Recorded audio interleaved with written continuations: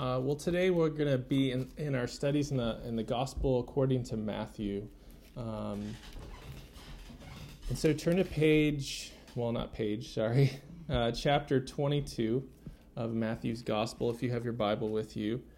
And we've been in the context of, this is the last week of Jesus' life on earth in his earthly ministry before his death and resurrection. And so the water is beginning to boil. Things are heating up. And from this point on, it only gets more and more intensified. But the context of our message today and our study is that of challenging Jesus' authority. He's responding to their question back in chapter 21. He said, they asked him, by what authority are you doing these things? And who gave you this authority? Now, Jesus asked a question back to them, and they refused to answer. And we talked about that in summary last week, but Jesus gave 3 parables. And in these parables, the religious leaders, the Pharisees, the chief priests, they're in the temple, and in the temple, in this context, they're asking questions. They're engaging in his parables even. So today we're going to look at questioning Christ or questioning the King, and we'll see 4 questions that are asked. 3 by the enemies that are highly antagonistic against Christ, and 1 of Jesus himself. He will end with a question. And so we look at Matthew 22, verses 15 to 46. That's the rest of the chapter, questioning the King. But before I read this passage, I want to start with an illustration that came from C.S. Lewis. He wrote a book at some point in the 20th century. I think it came out in the 70s. It was a collection of essays called God in the Dock. And I grew up in America. I didn't know that expression, God in the Dock. I read part of the book, but Lewis explains what that phrase means. God in the dock essentially means God on trial. And he says this: modern human beings, rather than seeing themselves as standing before God in judgment, prefer to place God on trial while acting as judge. And so it's the scene, the image of a courtroom, and God is sitting on trial, and he's on defense, defending himself. That's kind of the position that these religious leaders take, or these leaders take. They are questioning Christ. And so we'll see that today. So let's look at verse 15 of Matthew 22. Then the Pharisees went and plotted how to entangle him in his words. They sent their disciples to him, along with the Herodians, saying, Teacher, we know that you are true and teach the way of God truthfully, and you do not care about anyone's opinion, for you are not swayed by appearances. Tell us, then, what you think. Is it lawful to pay taxes to Caesar or not? But Jesus, aware of their malice, said, Why put me to the test, you hypocrites? Show me the coin for the tax. And they brought him a denarius. And Jesus said to them, Whose likeness and inscription is this? They said, Caesar's. Then he said to them, Therefore render to Caesar the things that are Caesar's, and to God the things that are God's. When they heard it, they marveled, and they left him and went away. So the first group that approaches Jesus, the Pharisees, they would not show up on their own. Notice it says in verse 16, they sent their disciples. So I don't know if they were just trying to put some distance. There had been hostility between the Pharisees and Jesus directly, namely chapter 12, and other occasions. But they sent their disciples to do their dirty work. They sent them with this loaded question. And when they approached Jesus, something that's really interesting about this is that the Pharisees partnered with the Herodians. Now, the Pharisees were religious conservatives. The Herodians were religious sellouts. So they actually hated each other. The Herodians supported the Roman occupation of Jerusalem and the land. And so the Pharisees and Herodians find an alliance, common ground, based on a common enemy, and that is Jesus. So at this point in the Gospels, Jesus is an enemy to the Pharisees. He's an enemy to the Herodians, enough to unite enemies in an evil plot. And so they become allies. They're working together to trap Jesus. I love their statement of verse 16. It is, it's just one of my favorites. It is a message of flattery. You have to understand that. They don't truly believe what they're saying. They're trying to butter Jesus up, which reminds me of Psalm 55 we read a few weeks ago. His speech was smooth as butter, yet war was in his heart. So with buttery speech, they say this to Jesus: "Teacher, we know that you are true and teach the way of God truthfully, and you do not care about anyone's opinion, for you are not swayed by appearances, or you don't look at men's faces." And so they say this, and it's an actual act of flattery, and if they really believed this, then they wouldn't try to butter Jesus up. But nevertheless, the butter comes out. And Jesus knows it's a trap. Jesus knows they're trying to put him in two different categories. They're saying, "Jesus, are you a revolutionary? Are you going for revolution against the Roman authorities? Or are you in collaboration with them? So are you working against Rome, or are you working with Rome?" And whichever way he goes, he'll either be nicked, cut, or killed. Certainly, if he's a rebel, the insurrectionists, those who oppose Caesar, oppose Rome, they were crucified. There are people who tried to lead revolts. But Jesus is brilliant. And this first question centers around a coin. And so we have the paying taxes question. So they said, "Tell us then what you think. Is it lawful to pay taxes to Caesar or not?" Now, this tax was a Roman poll tax, and it wasn't much. It was a denarius, which is a day's wage. So I don't know how much you make in a day, but whatever you earn in one day, that would be the tax to pay. That's certainly more than we pay probably in our home countries. I know that's true. I mean, coming to the United States, every time I buy a sandwich, I have to pay taxes. So, but nevertheless, they ask a tax question to Jesus. This is one to trap him. And he destroys their categories. He does not take the safe middle road. He knows if he answers this way, this will happen. He'll be considered a revolutionary. If he answers the other way and says, yes, pay the tax without any qualifications, he might be seen as collaborating with Rome and siding with Caesar, or making the religious authorities even further upset. So instead, he destroys their categories because he's the Lord and he lives out his life as the Lord. And he says this: "Why put me to the test, you hypocrites?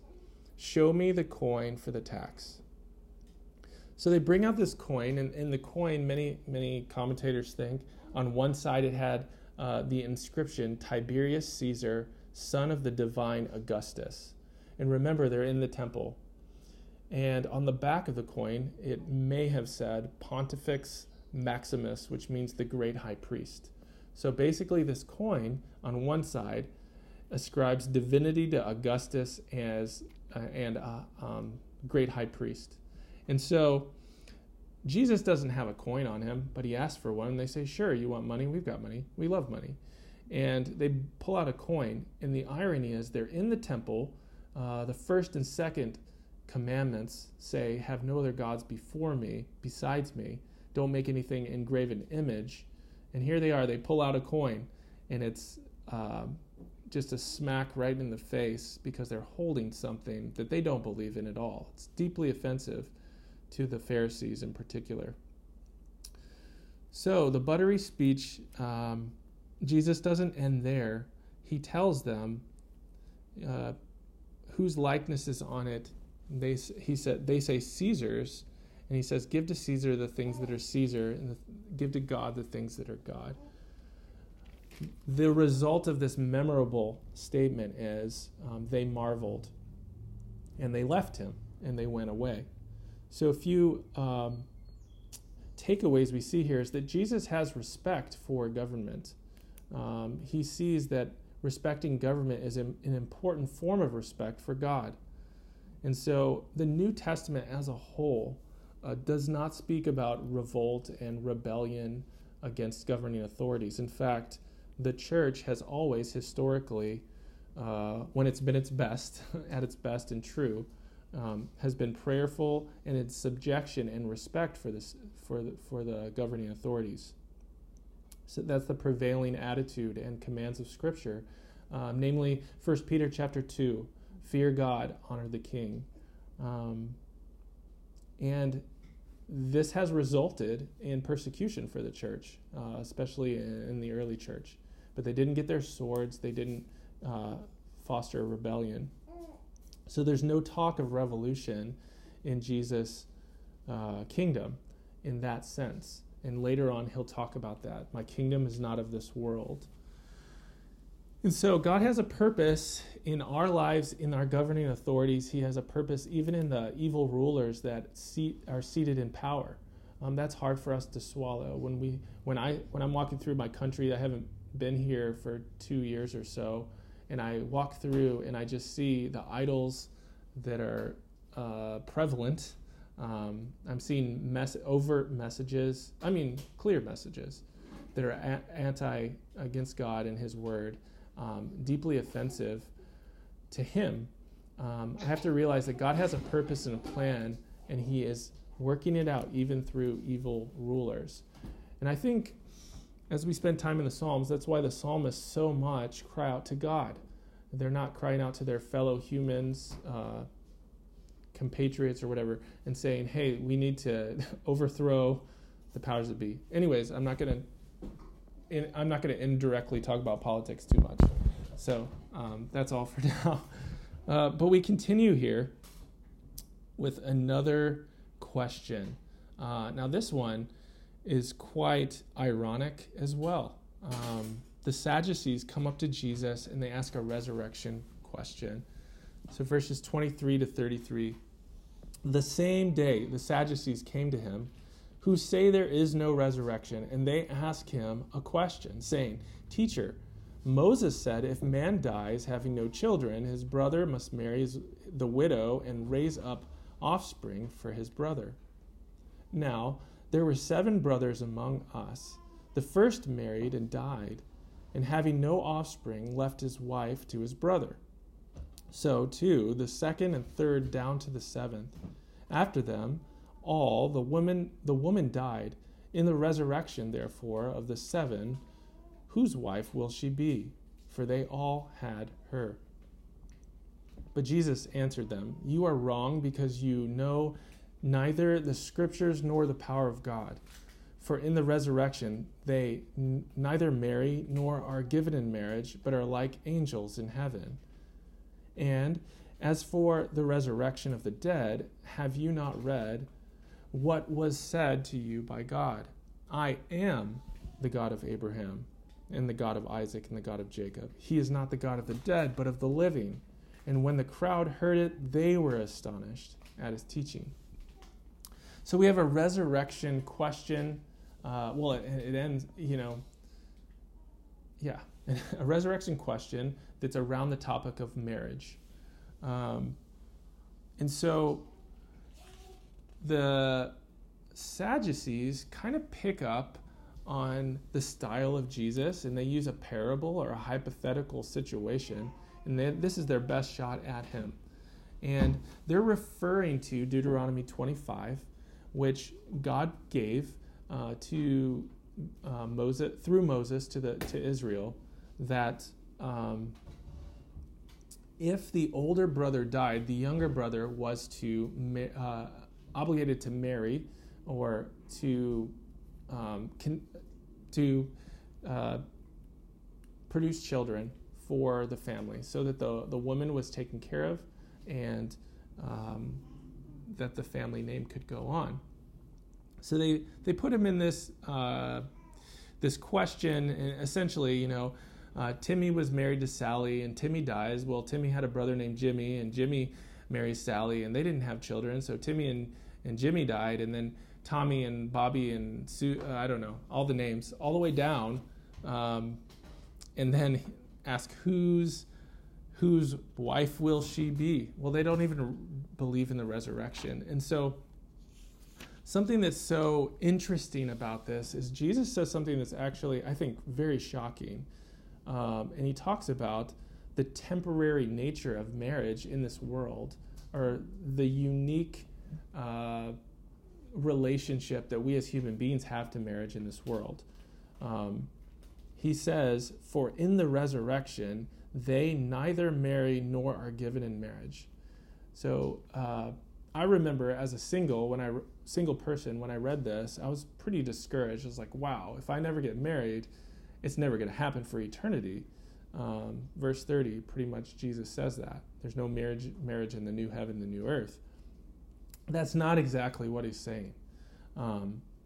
And the real emphasis, what Jesus is actually doing here, is he's saying the real emphasis is being like the angels. And so he's going to talk about and defend the resurrection of the body, physically, literally, but real emphasis is being like the angels. So we'll talk about that in a minute. But a couple things to think about for marriage. I've really never thought about it this deeply before, though I've heard sermons. I remember as a young man, a preacher saying, "I've been married to this woman for 50 years, and you're going to say in heaven I'm not going to have this intimate relationship with her anymore?" And he says, no way, that's not how heaven's going to be. And I was trying to think, well, what's the scriptural basis for that? Well, Mike Mason, this is a quote I wrote out. So he says this in his book, Mystery of Marriage. There's such rich imagery, and it's more probable that what Jesus means here, rather than no marriage in heaven, that heaven will be all marriage.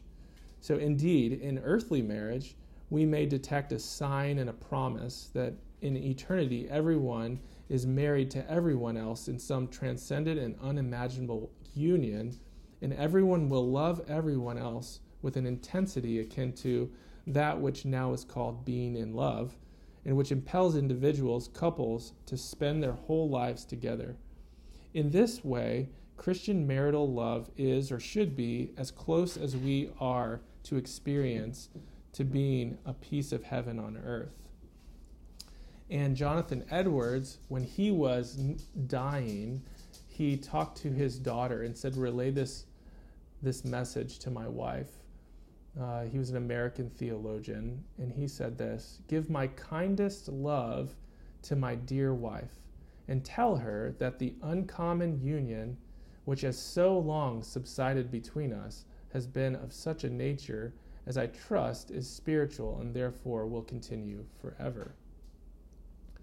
So both of these people, one modern, one older from before, Edwards and Mason, are basically saying that marriage is has a token sign, but there's an intensification in heaven with all purity, and there's going to be no lack in the new heaven and the new earth. But I really like what he says here: all marriage. And I remember talking with Dalal about this before this passage, and just really thinking, well, I'm not going to be married to you in heaven, but there's going to be such a dynamic of relationships that Jesus says will be like the angels. So are you jealous of the angels in a healthy jealousy way? what do the angels have in relationship to God and to other creatures? They have unbridled, unbroken, ceaseless communion with God. They serve him absolutely perfectly 100% of the time, and without hesitation, without weariness or sin. And so Jesus says you'll be like the angels. And so I think really what Jesus is getting at here is there's going to be an intensification of our relationships to other created beings. And it's not just limited to the best marriage on earth is still a fallen marriage. But there are pictures, and it points us to there is one marriage that does endure, and that is between Christ and his church in heaven. And so that's in Revelation chapter 19. And so a question about taxes, and Jesus says, give to God the things that are God's, Caesar the things that are Caesar's. We are to give our whole lives to him. And then he defends the resurrection. He says here, this is based on Exodus 3:6, a verse that the Sadducees would have respected. A little bit more background about them. They basically only believed in Torah, Genesis, Exodus, Leviticus, Numbers, and Deuteronomy.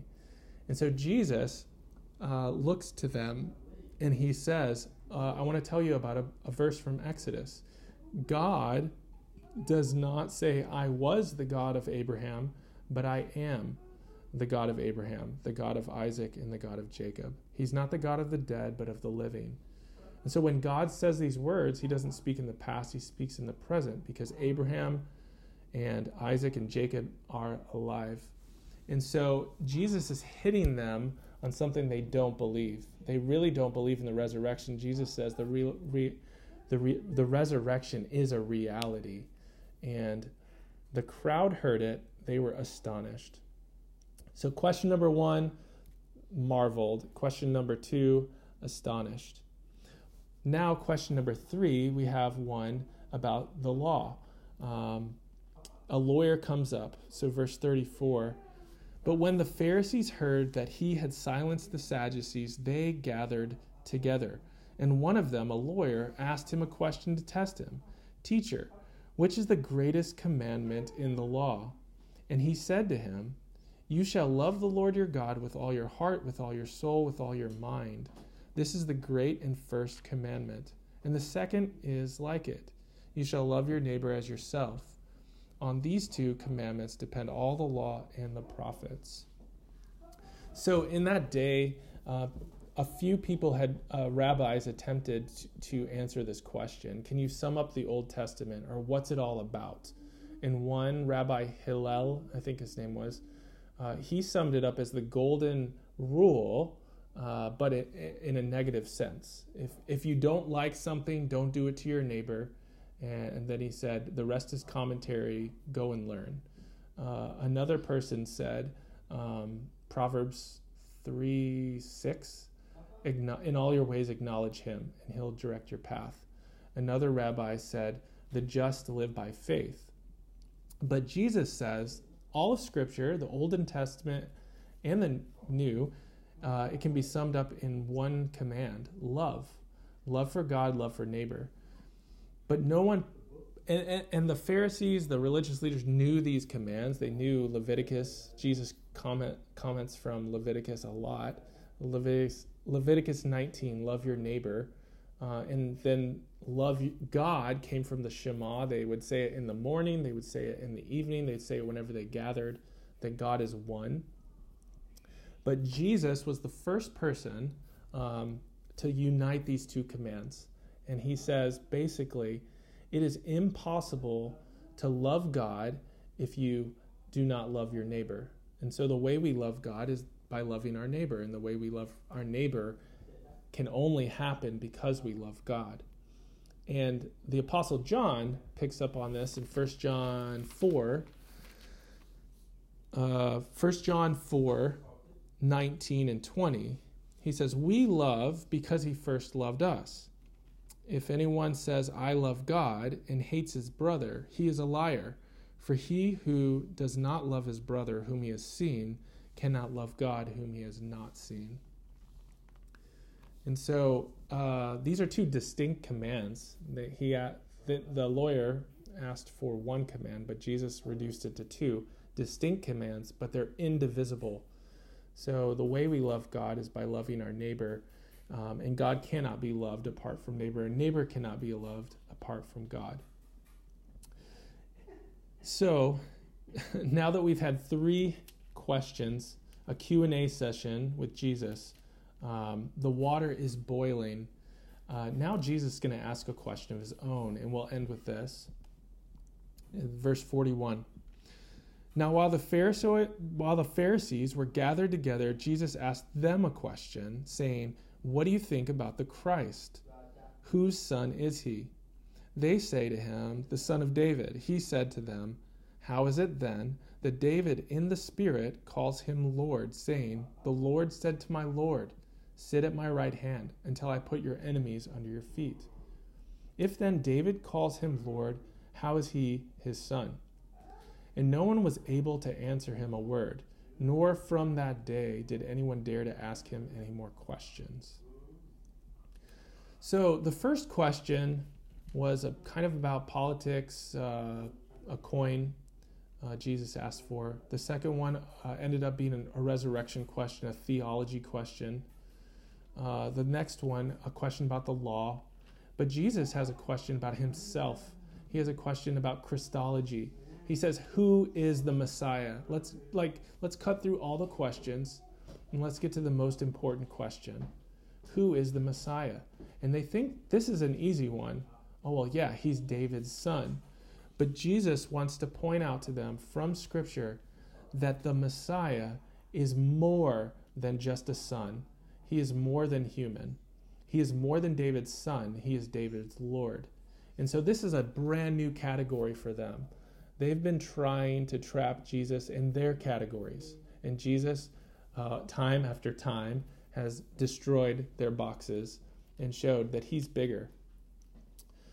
This reminds me of a story I just read. For our British folks here, you may know this very well. So if I totally mess up this story, you can rebuke me after the call. So in England, in the 1200s, there was a chair, and it was called King Edward's chair. And this chair is huge, and it's really big, and it's wooden. It's all wooden. And when Queen Elizabeth, I think it was 1930, I'm going to mess up everything. In the 50s, maybe. I'm so sorry I'm butchering your history, my British friends, brothers and sisters. When she sat down on the throne, she had the royal robes and the crown. Looked beautiful and glorious. But this chair is big. I mean, it's really big. Like, who can fill the chair? And so even with all of the garb on, there was still room on this throne. But I think the throne is a bit symbolic. It's this kingdom, the kingdom of the United Kingdom. It's really big, and the chair is symbolic of that. And so Jesus, though, when he sits on the throne, he fills it up completely. And the scriptures, the thing about Jesus is the religious leaders, all these people that are confronting him, think they understand the Bible really well. They think they have, they are the chief authority. And that's what we've been talking about. And Jesus shows them, you don't even know all the categories. And you don't know, like he told the Sadducees, you don't know the scriptures, nor the power of God. And so it's kind of a scary thing that we can be so deceived and think we understand and know and everything's right in our lives. But until we come face to face with the truth and are confronted with it, we might not realize that we really don't know what we're talking about at all. And so the Bible continually calls us to humility and to a place of learning and hearing. And really, Jesus is Lord. And that's the thrust of the New Testament. It's the emphasis of it, but it's not new. This is hidden in the Old Testament. And Jesus refers, we could do a study on this at Psalm 2. It talks about how he will be king over the whole earth, and his enemies will be his footstool. And so Jesus is big enough to fill the chair. Queen Elizabeth, wow, she looked amazing. I Googled some pictures sitting on that chair. But Jesus fills up the chair. And, Jesus is teaching this, the nature of who he is. He is 100% man, but he's more than man. He's also the Son of God. And the Father in Matthew 3 and in Matthew 17 said this from the cloud, from the heavens. He said, "This is my Son, whom I love, my beloved Son." And then in chapter 17, listen to him. And so here Jesus demands us to see that Scripture teaches us that the Messiah is more than just a son. He is Lord. And he's referring to Psalm 110. It's quoted 37 times in the New Testament, the most quoted verse of the New Testament. So who is Jesus? That's the real question. So let's pray. Father, we come to you. We thank you for these encounters that have been recorded for us in your Holy Scripture. Religious leaders try to go toe-to-toe with Jesus, and the crowd is amazed, and they're questioning his authority, and he speaks with authority, and they're left silenced. But we know that a day is coming when you're going to do more, Jesus, than silence your enemies. In fact, you're going to bend the knee of your enemies, and you're going to use their tongues to confess that you are Lord. And so, what's our response? Our response is, Jesus, you are Lord.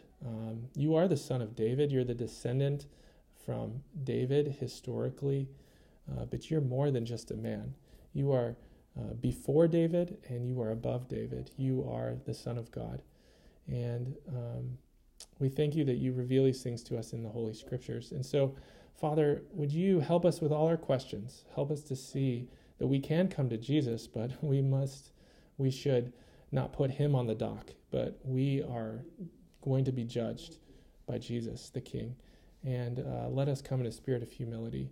And I pray that you would work these things into our hearts, not just head knowledge, but transform our lives. In Jesus' name, amen.